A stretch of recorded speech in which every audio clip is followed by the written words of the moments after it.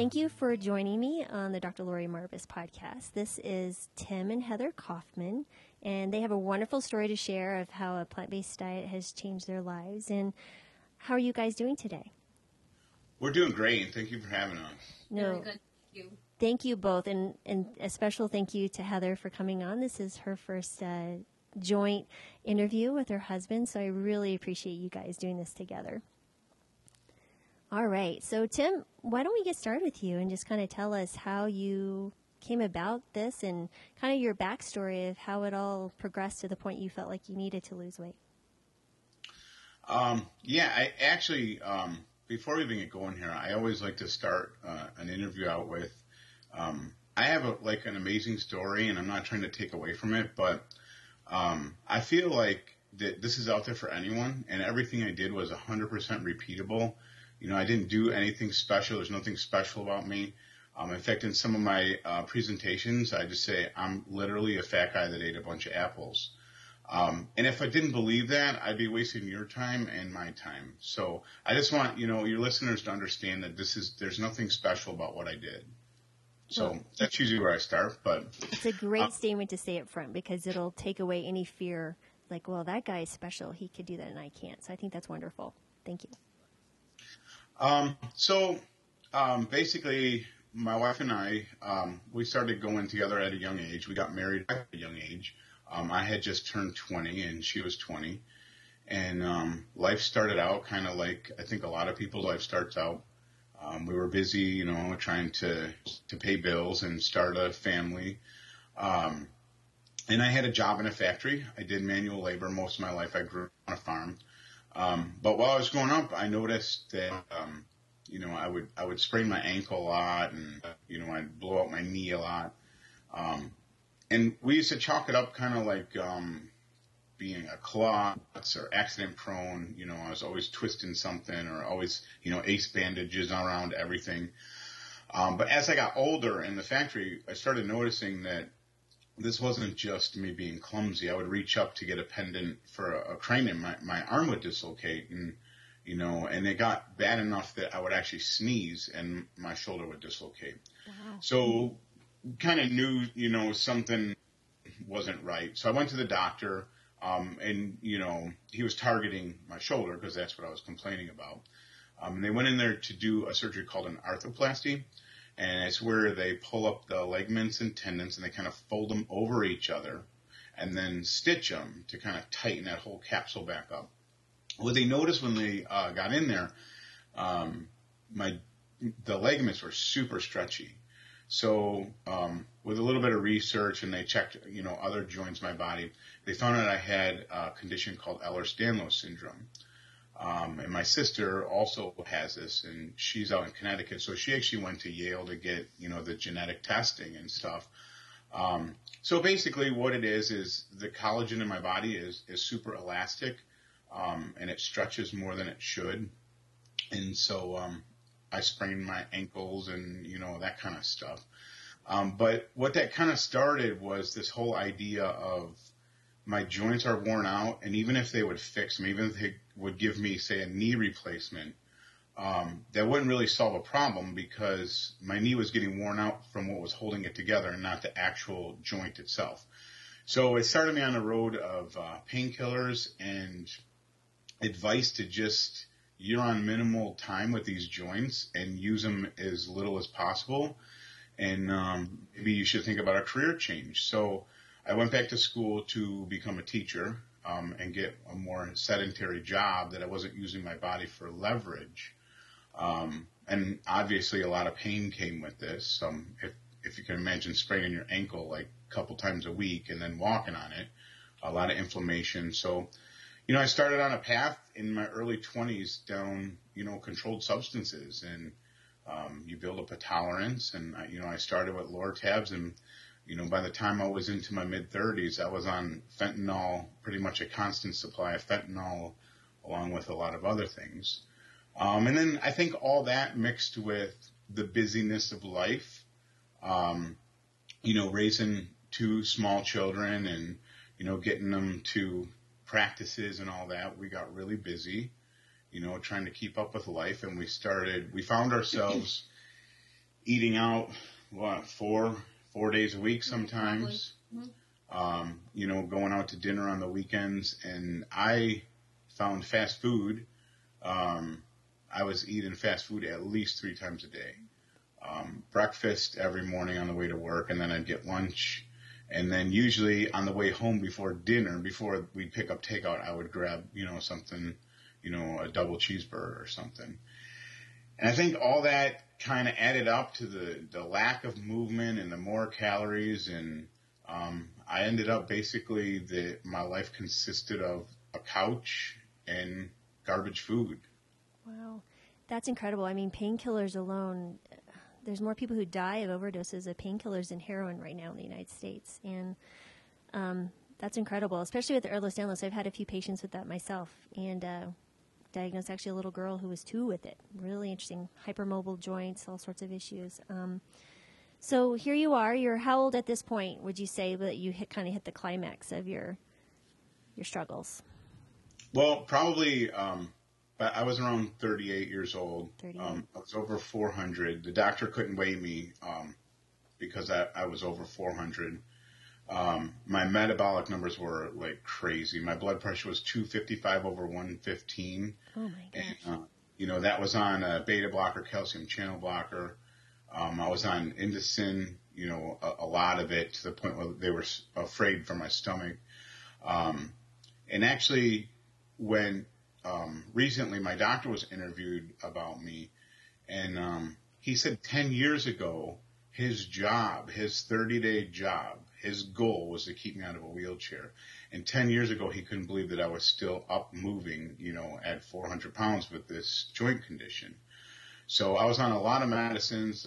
Cholesterol was, always over 300. Triglycerides were, I believe, 259 or 279. I was a mess, and I was addicted to painkillers. I mean, I couldn't get enough of them because I wanted to be out of pain. Wow. So Heather, when did you guys meet? We'll get up to his story where he left off. Well, we met when we were 13 and 14, and Wow. we met in a church group, and we also went to school together. So. Wonderful. So then you guys got married at what age? 20. Oh my, you're babies. Yeah. Because how old's your daughter now? 19. 19. Oh wow. You look back, as it seemed like, wow, that was so young. Because I was 22. Well, our son is 22. Wow. So to look at him and to think, I don't think he'd be doing this right now. Wouldn't be able to handle it. Exactly. How we did it. We did Exactly.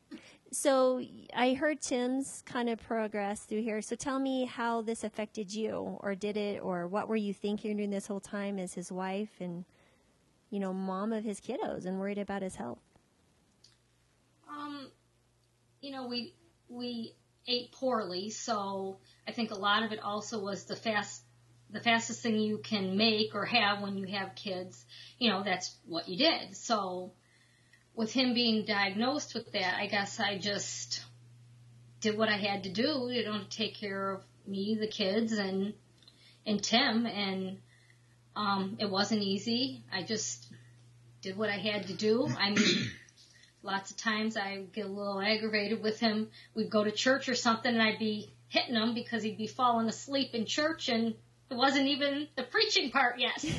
And he'd be snoring, and I'd be like, wake up. But, it was because of all the medicines, and, he was sweating all the time, and I felt bad for him, but I just figured this is, I guess, how it goes, and I was concerned for him, but I know he wouldn't have listened to anything I had to say, and, I was overweight too, so, I mean, I wasn't as bad at eating. I mean, I had a few salads here or there, I didn't eat as much bad stuff like he did all day, but Sure. I still ate bad, but I was concerned with his health, but I know he wouldn't have listened to what I had to say anyways. And she's not being all the way honest, or she's skipping it. There were things that, at 20 years old, when we got married, I was a strong kid, and, she signed up to have me protect and provide for her, and that was my job. And by the time I was 38, I think what she's alluding to, that she had a lot of stuff to do.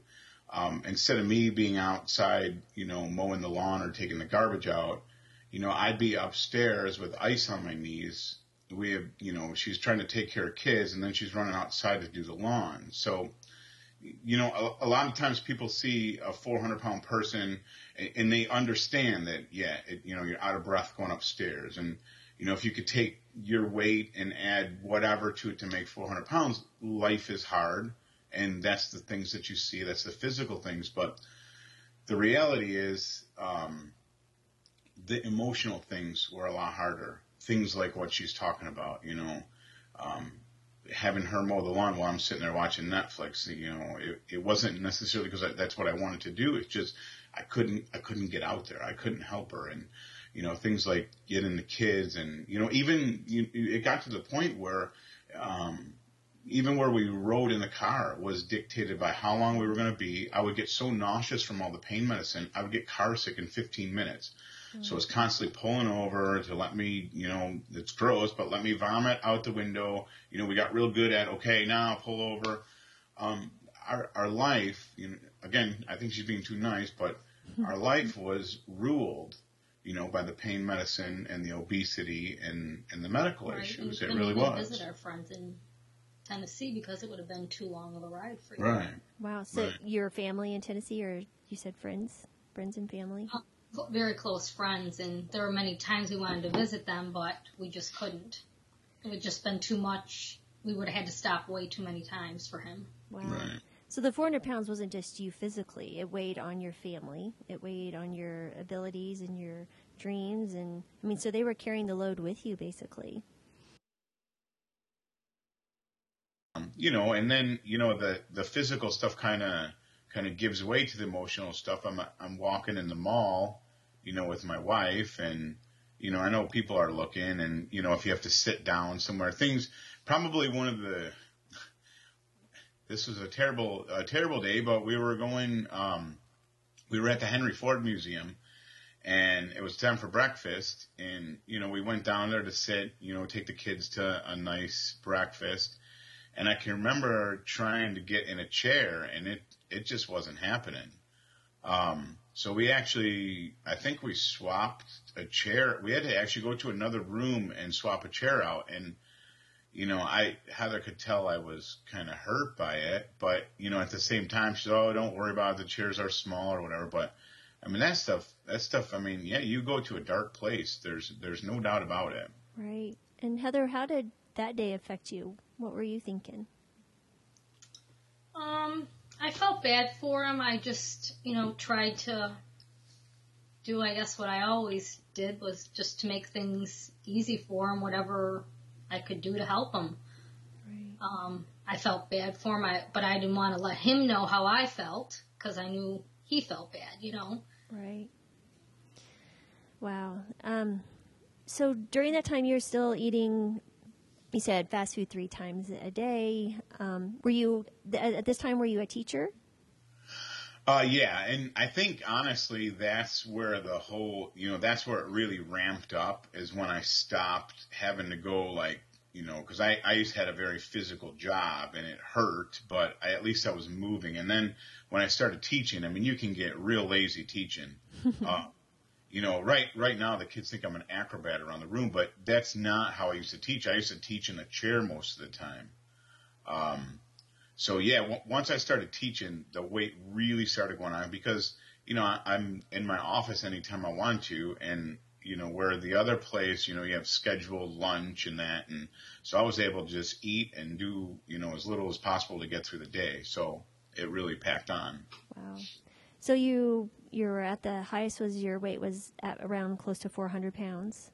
Right. With a host of medications, painkillers, chronic pain, really struggling to, do what you felt was the manly jobs and get that stuff done. There are so many people suffering from that, just chronic pain and just in general, everything you're describing. So you basically reached this pinnacle. So what was the moment that you're like, enough is enough, and you made the decision to change? Yeah, and just a little quick thing on Sure. the thing. I mean, knowing, I look back now and it's easy for me to lose sight of what it was like to be in pain because I had legitimate pain. There were sometimes, 4 and 5 days where I would literally not sleep at all. And that does something to you. That changes who you are. I mean, it turned me into a monster. Chronic pain is a terrible, terrible thing. It's one thing, if you have pain and it goes away, but you never get away from it. My existence became trying to find an escape. And I'm not sure, looking back, I'm not sure if I was trying to find an escape 100% because of the physical pain. But that was, whatever I could use to escape from it, whether it was food or anything else, that's what I would do. Wow. So what was that moment then that you finally said, enough is enough, I'm done? I don't think it was a moment. I think it was a series of, I like to think of them as, just a divine combination of events that kind of all mesh together. And, I have a mechanical mind and I always picture it as like a tumbler for a lock, and the key's got to be, every point has to be in the same spot before it turns. And I would never want to go back and recreate what turned that key. But I can tell you a few things that definitely triggered my thinking. And I think the first thing that happened to me was finding gratitude. And this is going to be rough, but so life is going on, and we're busy, and we got kids at softball and basketball and getting kids for, band recitals, all this stuff. And all of a sudden, Heather's mom got sick. And, we told you we started going out at a pretty young age. So our families were pretty close because we were always hanging out at each other's families for years. So her mom was a super, super cool lady. She was Heather's best friend in the whole world. And she got like the flu, and she wasn't kicking it. It wasn't getting better. And she was actually getting worse. And she got so bad that, she was so sick she couldn't even get out of a chair. And we said, we got to, take her to the emergency room because something's wrong. So when they took her in, they did some blood work and they got the results, and she was diagnosed with leukemia. And we were tossed into this world that we knew nothing about. Roswell Cancer Park, it's a huge place here where, it's a huge medical facility that they specialize in oncology. And so then it became, instead of trying to get kids here and there, it was get to work and then get to Roswell to check on mom. And she was really sick. And at the same time we're struggling with that, we got a phone call that my father went in for a checkup, and they found out that he had kidney cancer, and they gave him 6 months to live. Wow. And during this time, we spent a lot of time, at hospitals that I had never really spent that much time before.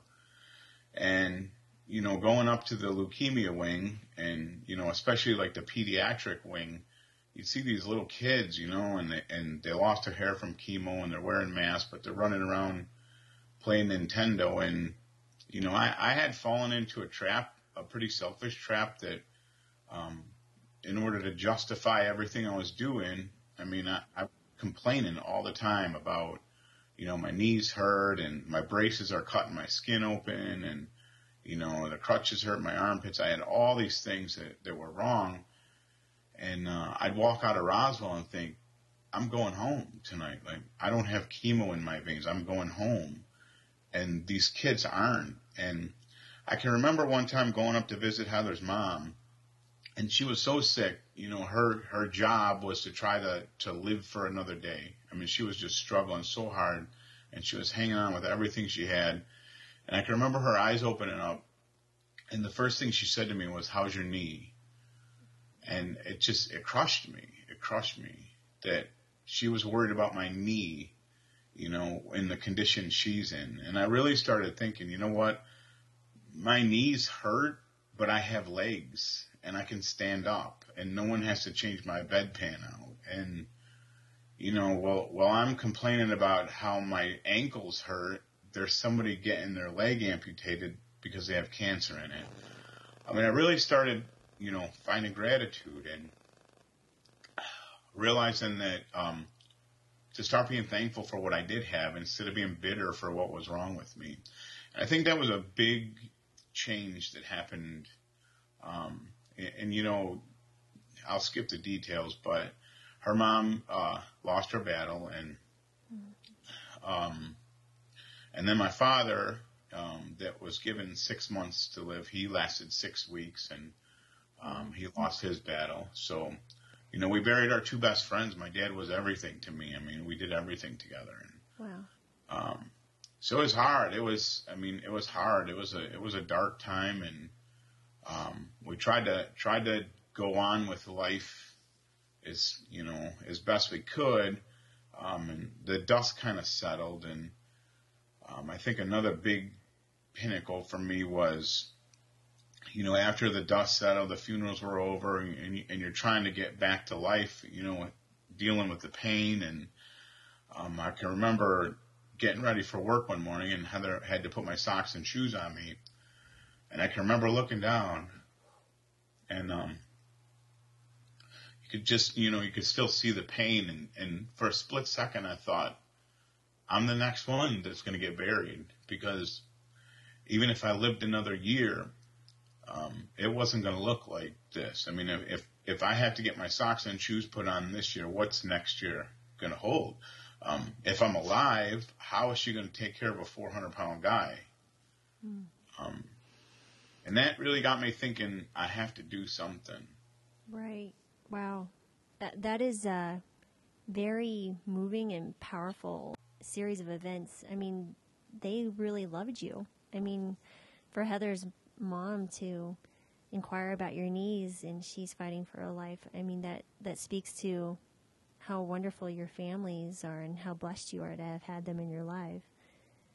Heather, when he was talking about that day where he had to put the socks and shoes on, what were you thinking during that time? I felt bad for him, but I loved him so much that I just would, didn't bother me to do that. I was just hoping that, like I'd ask him to take walks every now and then, and there were certain things I'd say, but like I said before, whatever I would say, he wouldn't have listened to me. Tim, I am just so excited for you. I mean, you have a wife that loves you so dearly. She is golden. I just love to hear how, even in the darkest of times, there's so many couples that would have split or found something to fight about so they weren't be burdened with that type of thing. I think that's such a wonderful thing to hear, and now to see where you guys are, it's incredible. So you lost your dad, and you lost your mom and mother-in-law, and you're worried about your own life at this time, and you're in a darker place, and you're fighting chronic pain, which in and of itself is enough to send someone to serious depression. What day did you decide, okay, I'm going to start, and what did you start with? What was your initial activity that led to a change? Well, so the first thing I did was, go on the internet, because all the answers are there. So I found some YouTube videos, and I don't remember exactly what I was searching. Maybe transformation, whatever I was looking for. But I figured if I got some weight off my body, it would lessen up the pain on my joints because it put less of a load on them. So I came across these guys that were getting bariatric surgery, and they were doing like videos of, they were my size, 400 and some change, and then they'd have the surgery, and a year later they're running a marathon. And I thought, there it is. That's what I need to do. So I called a company here in Buffalo and got all the paperwork, and they gave me a folder in the mail, and basically I had everything filled out. We had it scheduled for August 2011, I think. 2012. No, because 2012. It was August 2011. And then all I had to do was go to my primary and have him sign off on it. And when we went there, he went over everything, and then I gave him the application. I had a real nice presentation all laid out for him why I needed to do this. And he said, you know what, these surgeries, I've signed off on every single one of them. He said, but I'm not going to sign off on yours. And first of all, I think he was worried about the pain medicine. I was just taking so much. And, with my blood pressure the way it was, he was worried about the anesthesia. And he was also worried that if I had rapid weight loss, that I would lose muscle mass. And, he thought that I would just end up in a wheelchair and never get out again. So he wouldn't sign off on it. I really thought that he signed my death warrant. I walked out of there, and I was hopeless. I was absolutely hopeless. Did he give you any other advice or any other suggestions during this time?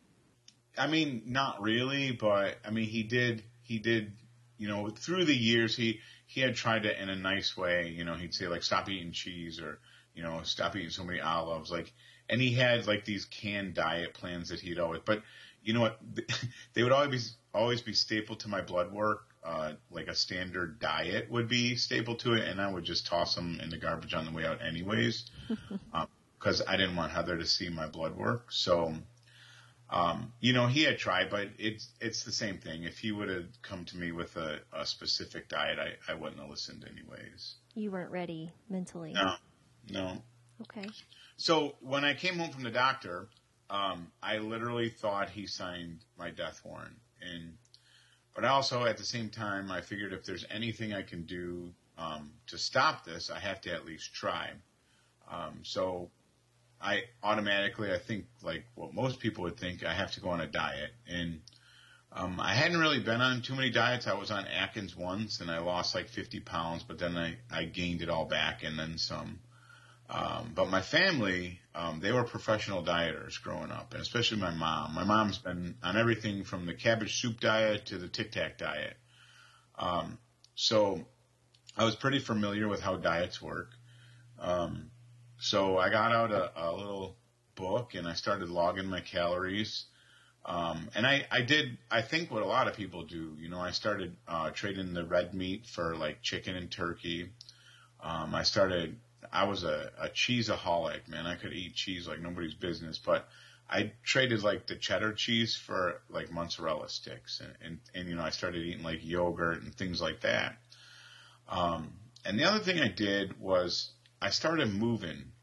I couldn't move much, but I figured if I could get out of my chair, which was a lot of work. I mean, I would be winded after I stood up out of a chair. I figured if I could do that once, maybe I could do it twice. So I wrote that down. I'd get up in the morning, and I actually wrote out a little prayer, and I wrote at the top of the page, this is the first day of the rest of your life.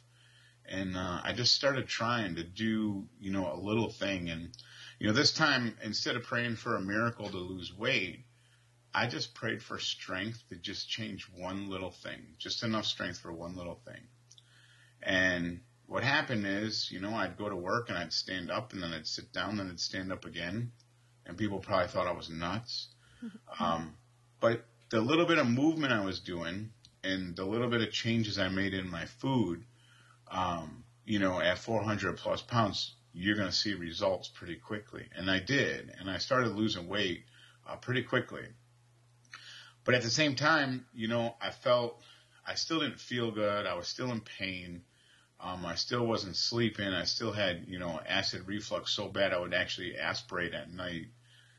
And I couldn't sleep through the night. And so I was on the couch one day, and I was watching Netflix, and this film came up, Joe Cross's Fat, Sick, and Nearly Dead.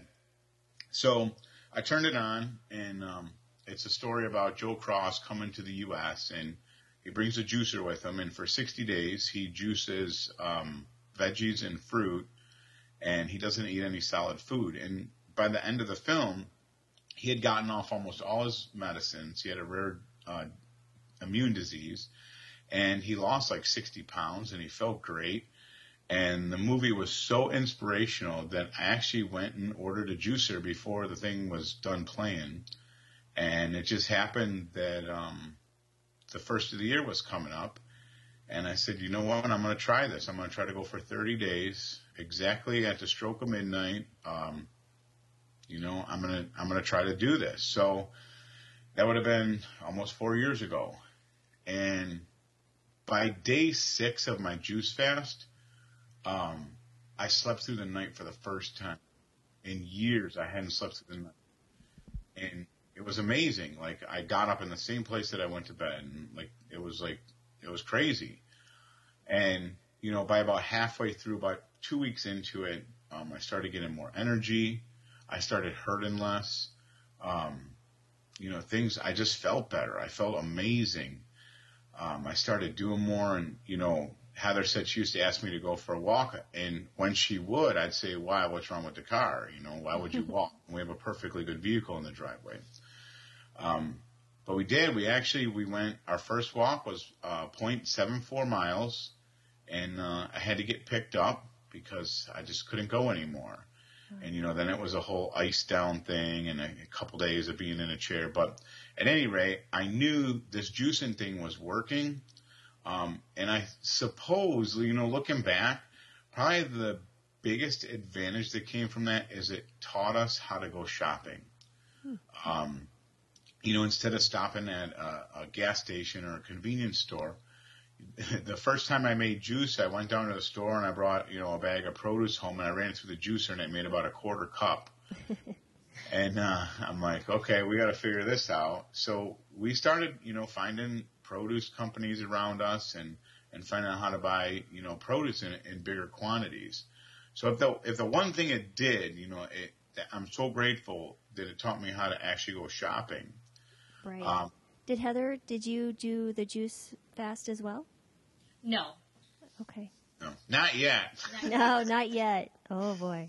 But you know, at the same time, I knew how good I felt. I also knew that it's not sustainable. You can't drink juice the rest of your life. So Netflix has this thing that because you watch this, they suggest this. So Forks Over Knives was in the queue next. And that movie, you know, I just told Dr. Esselstyn a couple weeks ago, I'm like, that movie didn't just save my life. It gave me a completely new one. And, you know, I can't mean that any more sincerely than that. Right. I didn't know anything about this. I mean, we grew up in a rural place, you know. I have meat literally tattooed on my arm. We used to process 300 pounds of meat sometimes in a weekend, making sausage. We had a smoker. You know, I grew up on a farm. That's just what we did. So I didn't even know there was a thing like a plant-based diet. I had no clue. To be honest with you, I didn't even know what a vegan was. So to see, you know, people can thrive on this. And I actually, as soon as that film was over, I started it over and watched it twice, like right in a row. And I figured my juice fast was ending. What if I just eat what I'm putting in the juicer? And so as it went on, I did that. And I don't really know if I actually had a goal of like 30 or 60 days, but I just started doing that. And then, you know, I read some of John McDougall's work with the starch solution, and, you know, I threw some starches in there, and it was just like a winning combo. And as I felt better, the more I did, and the good food kind of fueled everything, and my metabolic numbers started coming down to the point where, you know, I ended up, you know, off all my medicines, and it kind of, just as fast as it snowballed into that dark place, it kind of unsnowballed the same way. Wow. So during this time, now you had 2 kiddos and Heather. So was the whole family doing this, or what was going on in the household? Well, I think when I started, that's weird, and that's just what Dad does. And you know what? The truth is, in my family growing up, my mom had her diet, and then everyone else ate, quote unquote, normal food. So I think that's how it started. Yeah, I think we would see what Tim would be eating. That was Tim's stuff, and I would try to have a salad, and we'd still have pizza, but we would start doing veggies now instead of Pepperoni. The pepperoni or the sausage or whatever, just because I didn't want to make him feel bad that we were eating this and he's eating that. But then it seemed like we started looking at his food like we wanted his food. Yeah, they started stealing. They started stealing my food is what happened. That's awesome. So I've had a nice plate of like seasoned fries, wedges that came out of the oven, and they're looking at, whatever, their pizza or whatever, and I turn around and my stuff is missing. But so that's cool though. That's wonderful. And so were there changes going on with you, Heather, as physically as well? I did start losing weight because we were eating better, and I was active, but I wasn't like doing any running or anything at the time. But when Tim started doing things, and we started, doing more things together. Well, I think it got contagious to the point where, I told you we went for like a 3/4 mile walk, and I grew up hunting and fishing. I love the outdoors, so I bought a pair of hiking shoes, which if you know anything about EDS, like you should not walk trails in the woods. Like that's just a no-no.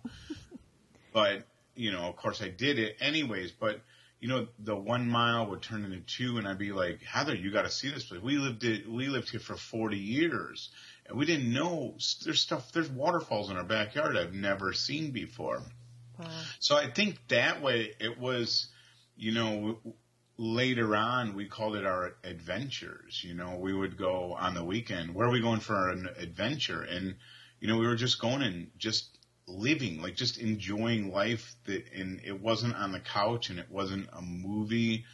We were getting outside, and we bought snowshoes and hiking poles and backpacks, and we just started enjoying life. That 3/4 mile walk, turned into me climbing a mountain and then coming back, from the Adirondacks and bringing my whole family there because, like, I wanted to show them how cool this stuff was. Wow. So how long did it take you to make that transition, you said, from your first walk to, climbing mountains? Well, it sounds like a short time, but there was a lot of work involved, but it wasn't, like, crazy. So probably I set a goal to climb a mountain in 1 year, which, looking back, that was probably a dumb goal. And it was probably very irresponsible because I honestly thought I was going to die a few times up there. And I still had, I was still over 300, and I still had like a custom brace on one of my legs, a fancy one.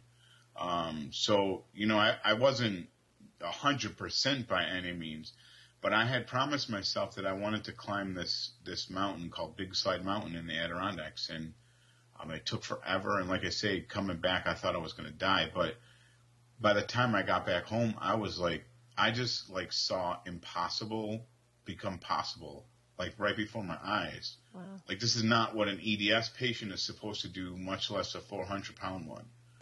It was crazy. So in the first year, did you lose 100 pounds in?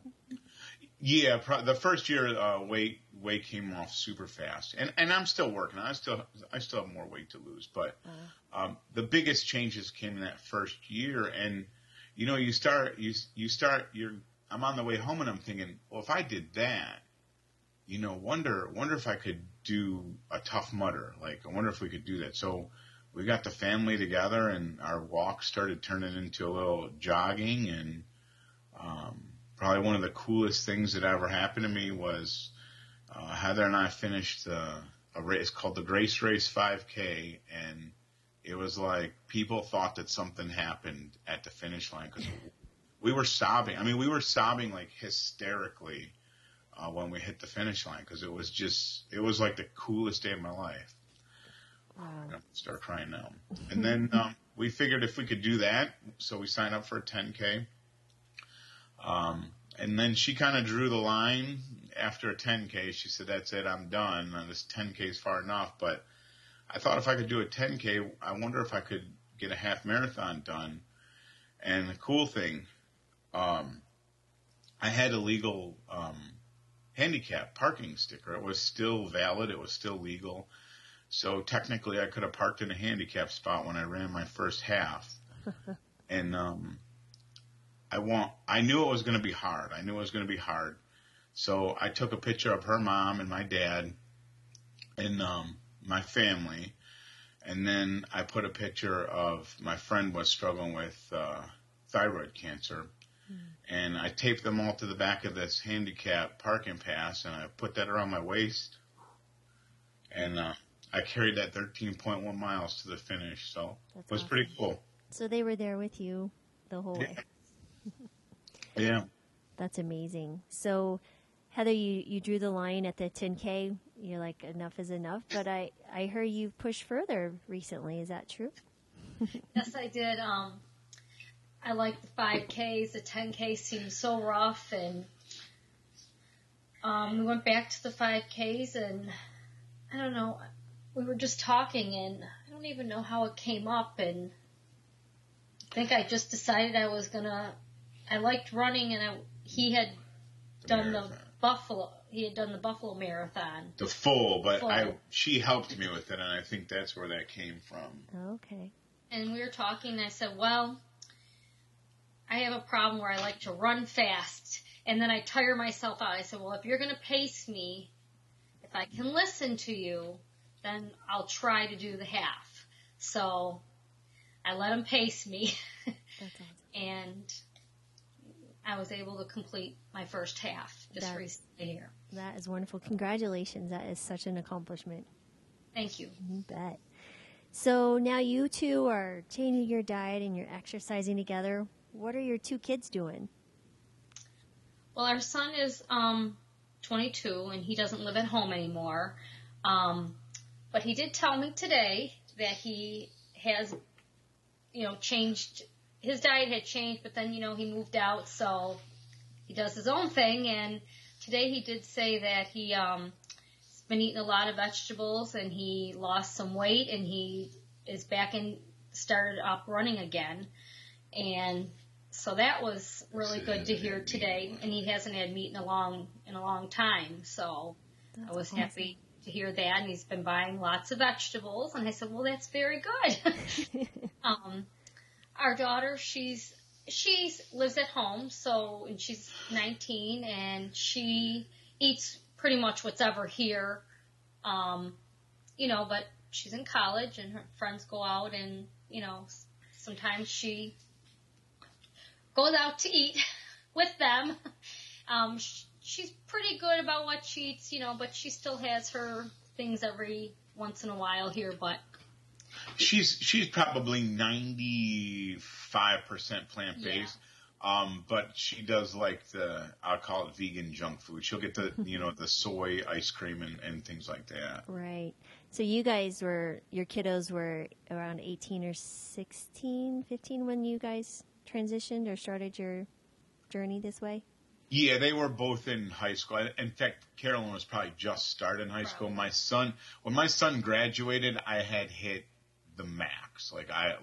It was the biggest I had gotten when he graduated. And my daughter is, how many years been? 3-ish.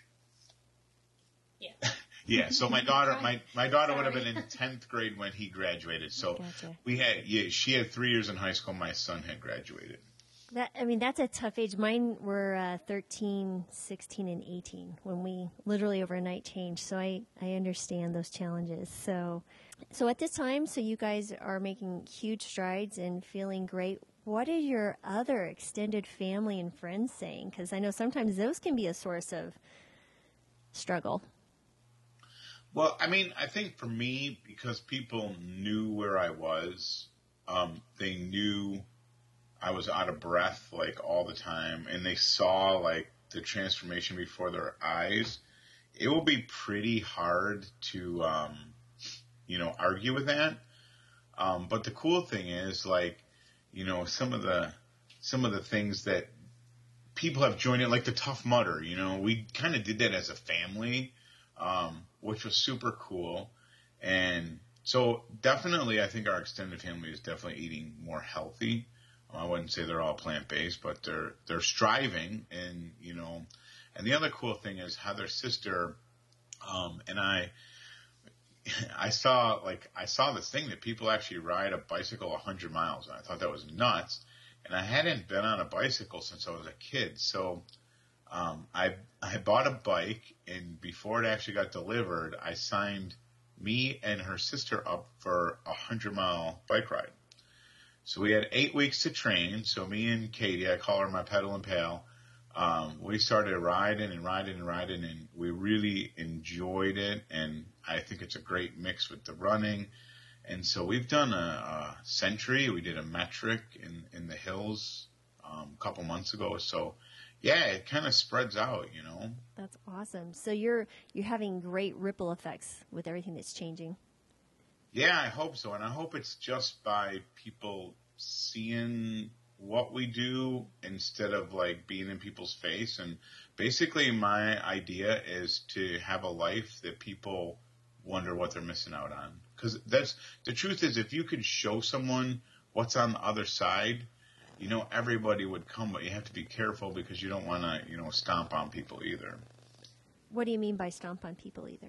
Well, if I see somebody like pounding down, like this happens all the time, somebody will be complaining about, their asthma or allergies, and, they're pounding down chicken wing dip and cheese, and you want to say, yeah, if you cut the dairy out, you won't have those problems. But at the same time, they know where you stand, they know your opinion, and you don't want to cram it down their throat. So you're kind. I tend to be more of the stuff it down your throat type.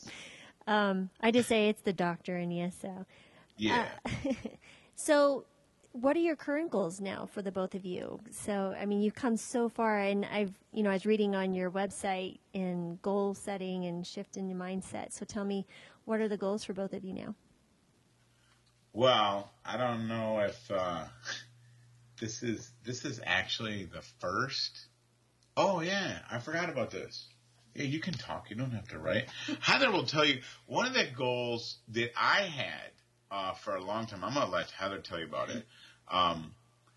Once I started climbing the Adirondacks, I found out, we're not as fortunate to be in Colorado, but on the East Coast, we have some cool mountains. And I looked for the biggest mountain up here where we live, kind of, and it turns out it's Mount Washington. And I told Heather, you know what? I want to climb that thing. And I'll let her tell you the story behind that. Well, he told me that for his birthday this year, he had wanted to climb Mount Washington. And I thought, okay, I'll go. That'll be great. You can do that. I had climbed a couple other mountains with Tim, smaller ones. And I figured, well, you can go ahead, you do that, and I'll stay in town and I'll do shopping. So I happened to start thinking about it. I thought, well, it's going to take him a while. I don't know what I'll do all day by myself, but I thought, I just had started thinking maybe I could do it with him. And I thought, nah, let him do that. And then I came back to it again, and I said to him, well, what do you think? Do you think that I'd be able to climb that with you?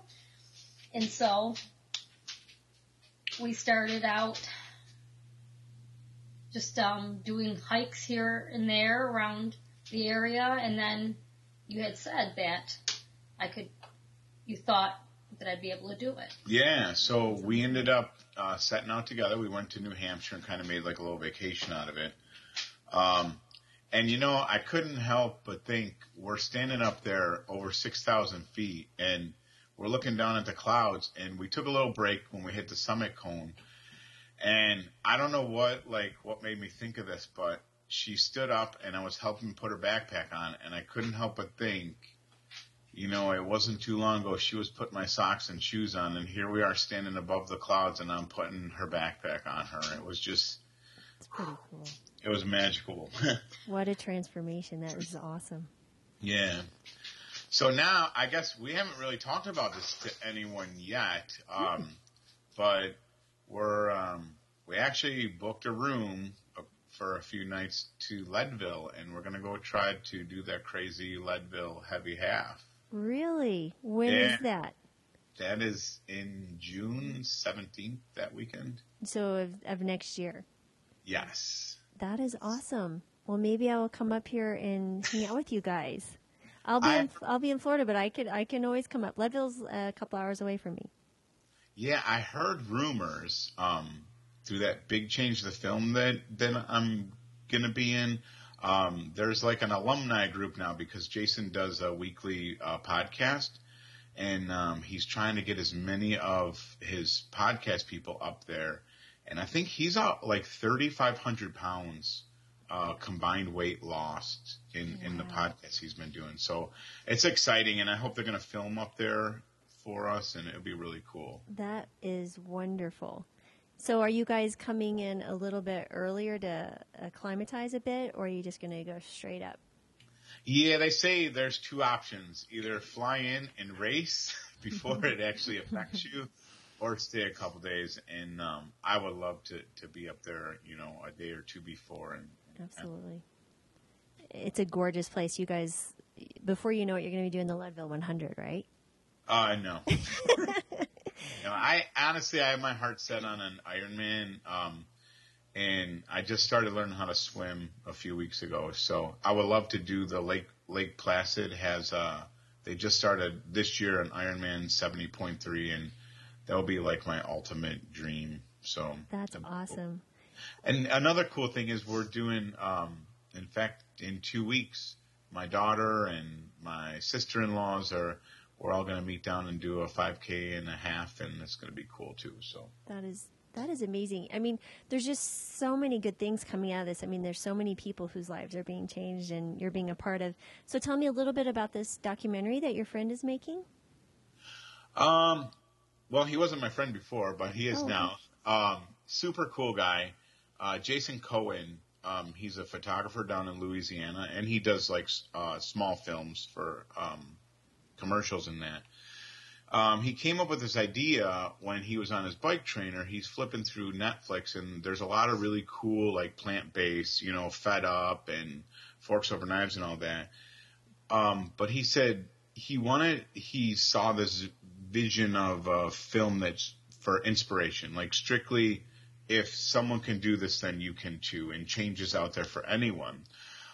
So he found Josh LaJaunie, who is a plant-based warrior out in Louisiana, and he spent a few days with him, and they filmed him and, kind of followed him through. So Jason's goal is to have 4 people to do this film on, and so I'm the second one. They flew up here this summer. It was super cool. Even they chased us around with a drone while we were hiking and trail running, and we got to chase the drone on our bikes, me and her sister. So it was super cool. And then, they just basically filmed us, cooking food and just enjoying life.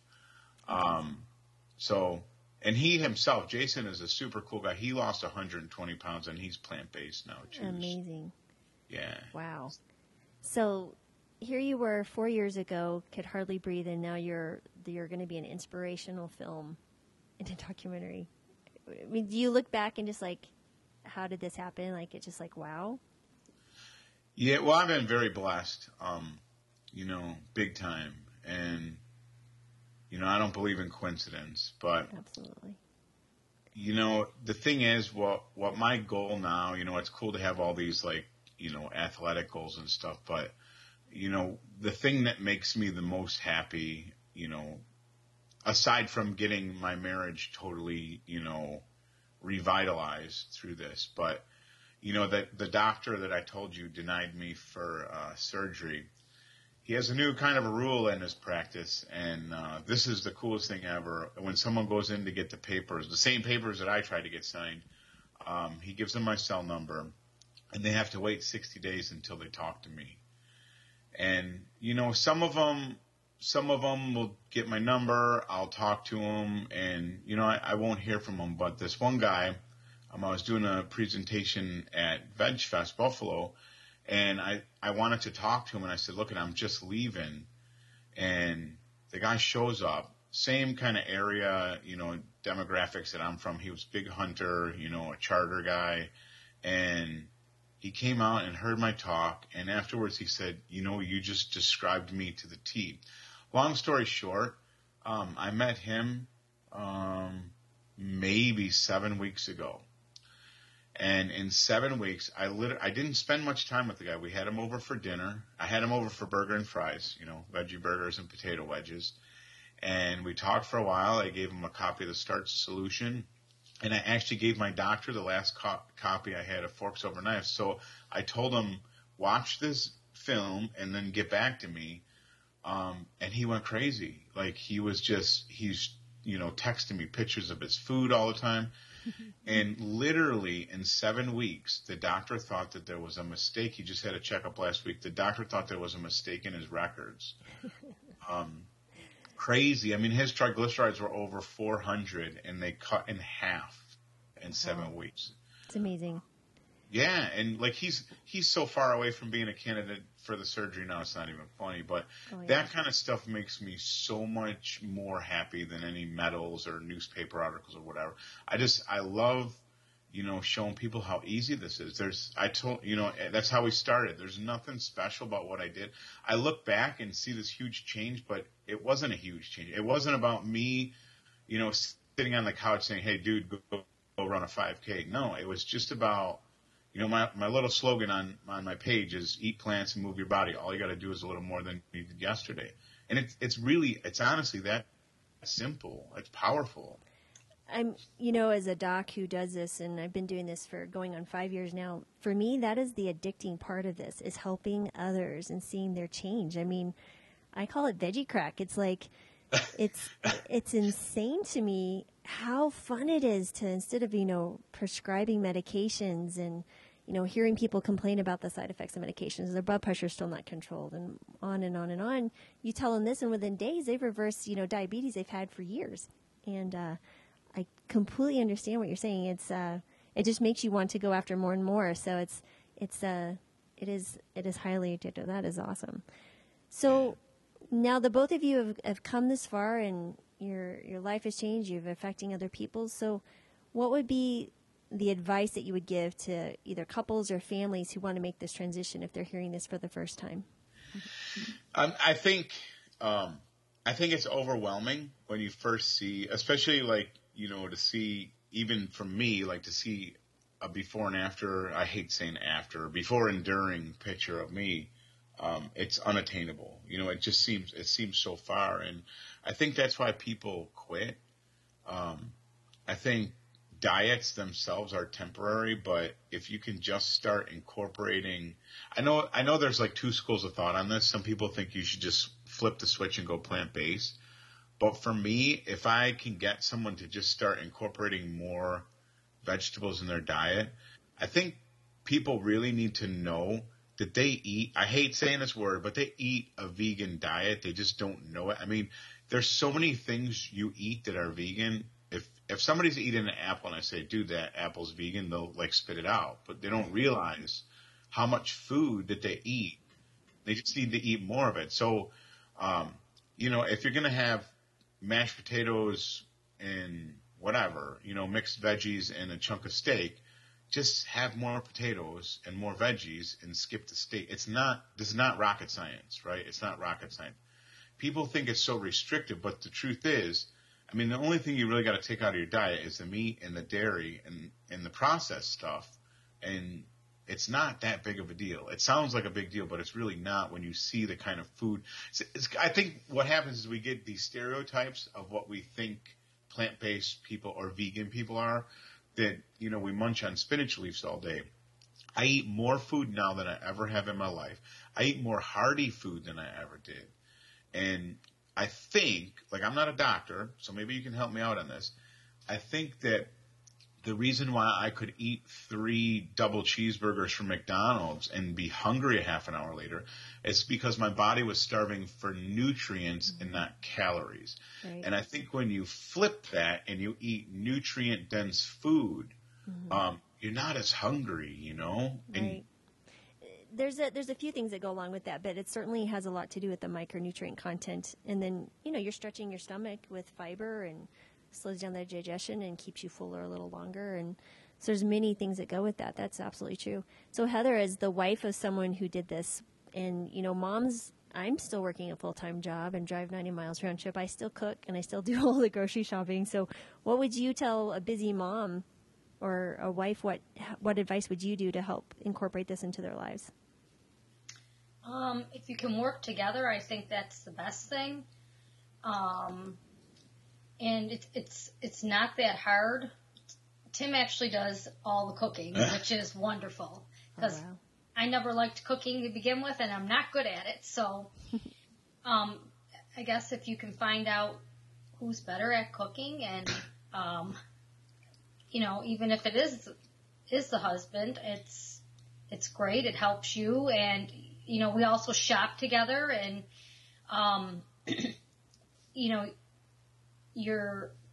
our grocery bill isn't that expensive. I think we save more money by the way we eat now than the way we did before, and our food's way more delicious.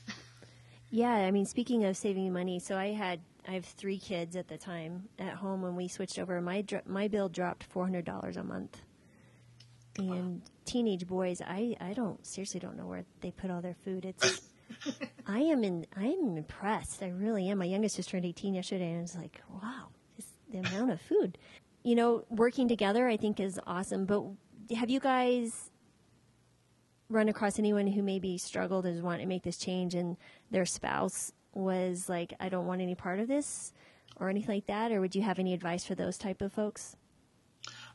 Yeah, and I'm not purposely plugging my blog here, but I wrote, I got so many people asking this question, and basically using it for an excuse that I wrote a post on it. And this is a little different perspective than maybe, and this sounds very harsh, but the truth is everyone will, I shouldn't say everyone. There are people that look at me and Heather and say, you guys are lucky. You have each other. And that's how you did it. And the truth is that nothing could be further from the truth. Yeah, we have twice as many chances to be successful, but at the same time, we have twice as many chances to fail. It works both ways. And I'm not being mean at all, and I'm not disrespecting my wife when I say this, but I think she'll agree. At 400 pounds, sitting on the couch watching TV every single night, she was my partner. She was my teammate. We did it together. Now, losing over 250 pounds between the both of us, we run races together, and she's my partner. She's my teammate, and we do it together. So it honestly, it works both ways. And here's the thing. This morning we get up. If I don't want to go for a run and she does, I can manipulate her and talk her out of the run. And that works both ways. So the short of it is you have twice as many chances to succeed, but twice as many chances to fail. So this is the way I look at it, and this is the harsh part. When I wrote this blog post, I said, I picture it like I'm on a bus, and I'm not getting off that bus until I get to my destination, but it's going to have a lot of stops in between. And if Heather's on the bus, great. If my family's on the bus, great. If my friends are on the bus, great. And they might get off the bus, but I'm staying on. And I think we have to have individual accountability for what we put in our bodies and what we do with our bodies. And I think that sometimes our spouse can just be a giant excuse. That's a really great perspective, actually, because, as a doc who did this, I was working when I transitioned to the diet in Rifle, Colorado. So imagine my clientele living in Rifle, Colorado. So literally hunters and, people who owned ranches and farmers. And so I had all sorts of folks, but you come in for a bladder infection, you're leaving with the handout on a plant-based diet. And I hear that same thing was, well, my spouse doesn't want to, so I can't do this. And so I was finding I'm always looking for people if they have a solution or an answer for those type of individuals, because it's an excuse that I hear often as well.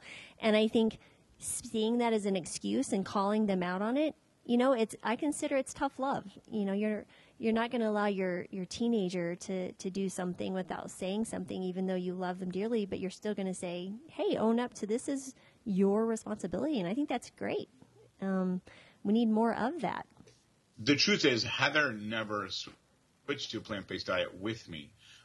Like when we talked about her and the kids stealing food off my plate, it kind of happened. And I think whichever spouse it is, has to stand up and take the reins and be a leader. And I think eventually when you see the results, you'll hop on board. Yeah. And I started a lifestyle medicine clinic in another city down the road earlier in January, and that is a overwhelming consensus. So what will happen is they go home, I'm doing this, they're working with a group of people, and by the end of our 15-week program, I would say 90% of the spouses had converted over. And right. it's just being the example you want others to see, and it's very, very powerful. Yeah. So on your website, which is fatmanrants, right, .com. Correct. And that's where they can find you. And you have the motto. Tell us your motto. It's eat plants and move your body. All you got to do is a little more than you did yesterday. I think that's awesome. And so they can find you at fatmanrants.com. And where else can they reach out to you if people have questions or want to follow you and what you're doing? So now, like, food to me is not a big deal, but it seems like everyone that wants to transition, their food is like their hang up. Cause I'll take a picture of all this produce. We'll fill up our whole table with it and like, look what I got for $100 or whatever. And they're like, great. What do I do with 25 pounds of carrots? So what I started doing, I actually started making videos of me cooking, and I found out with editing and stuff, it was just killing my time. So I started an Instagram account, fatmanrants.com. So basically, pretty much almost every day I post something like food-wise on there. So if people want to look at my food, it would be on Instagram.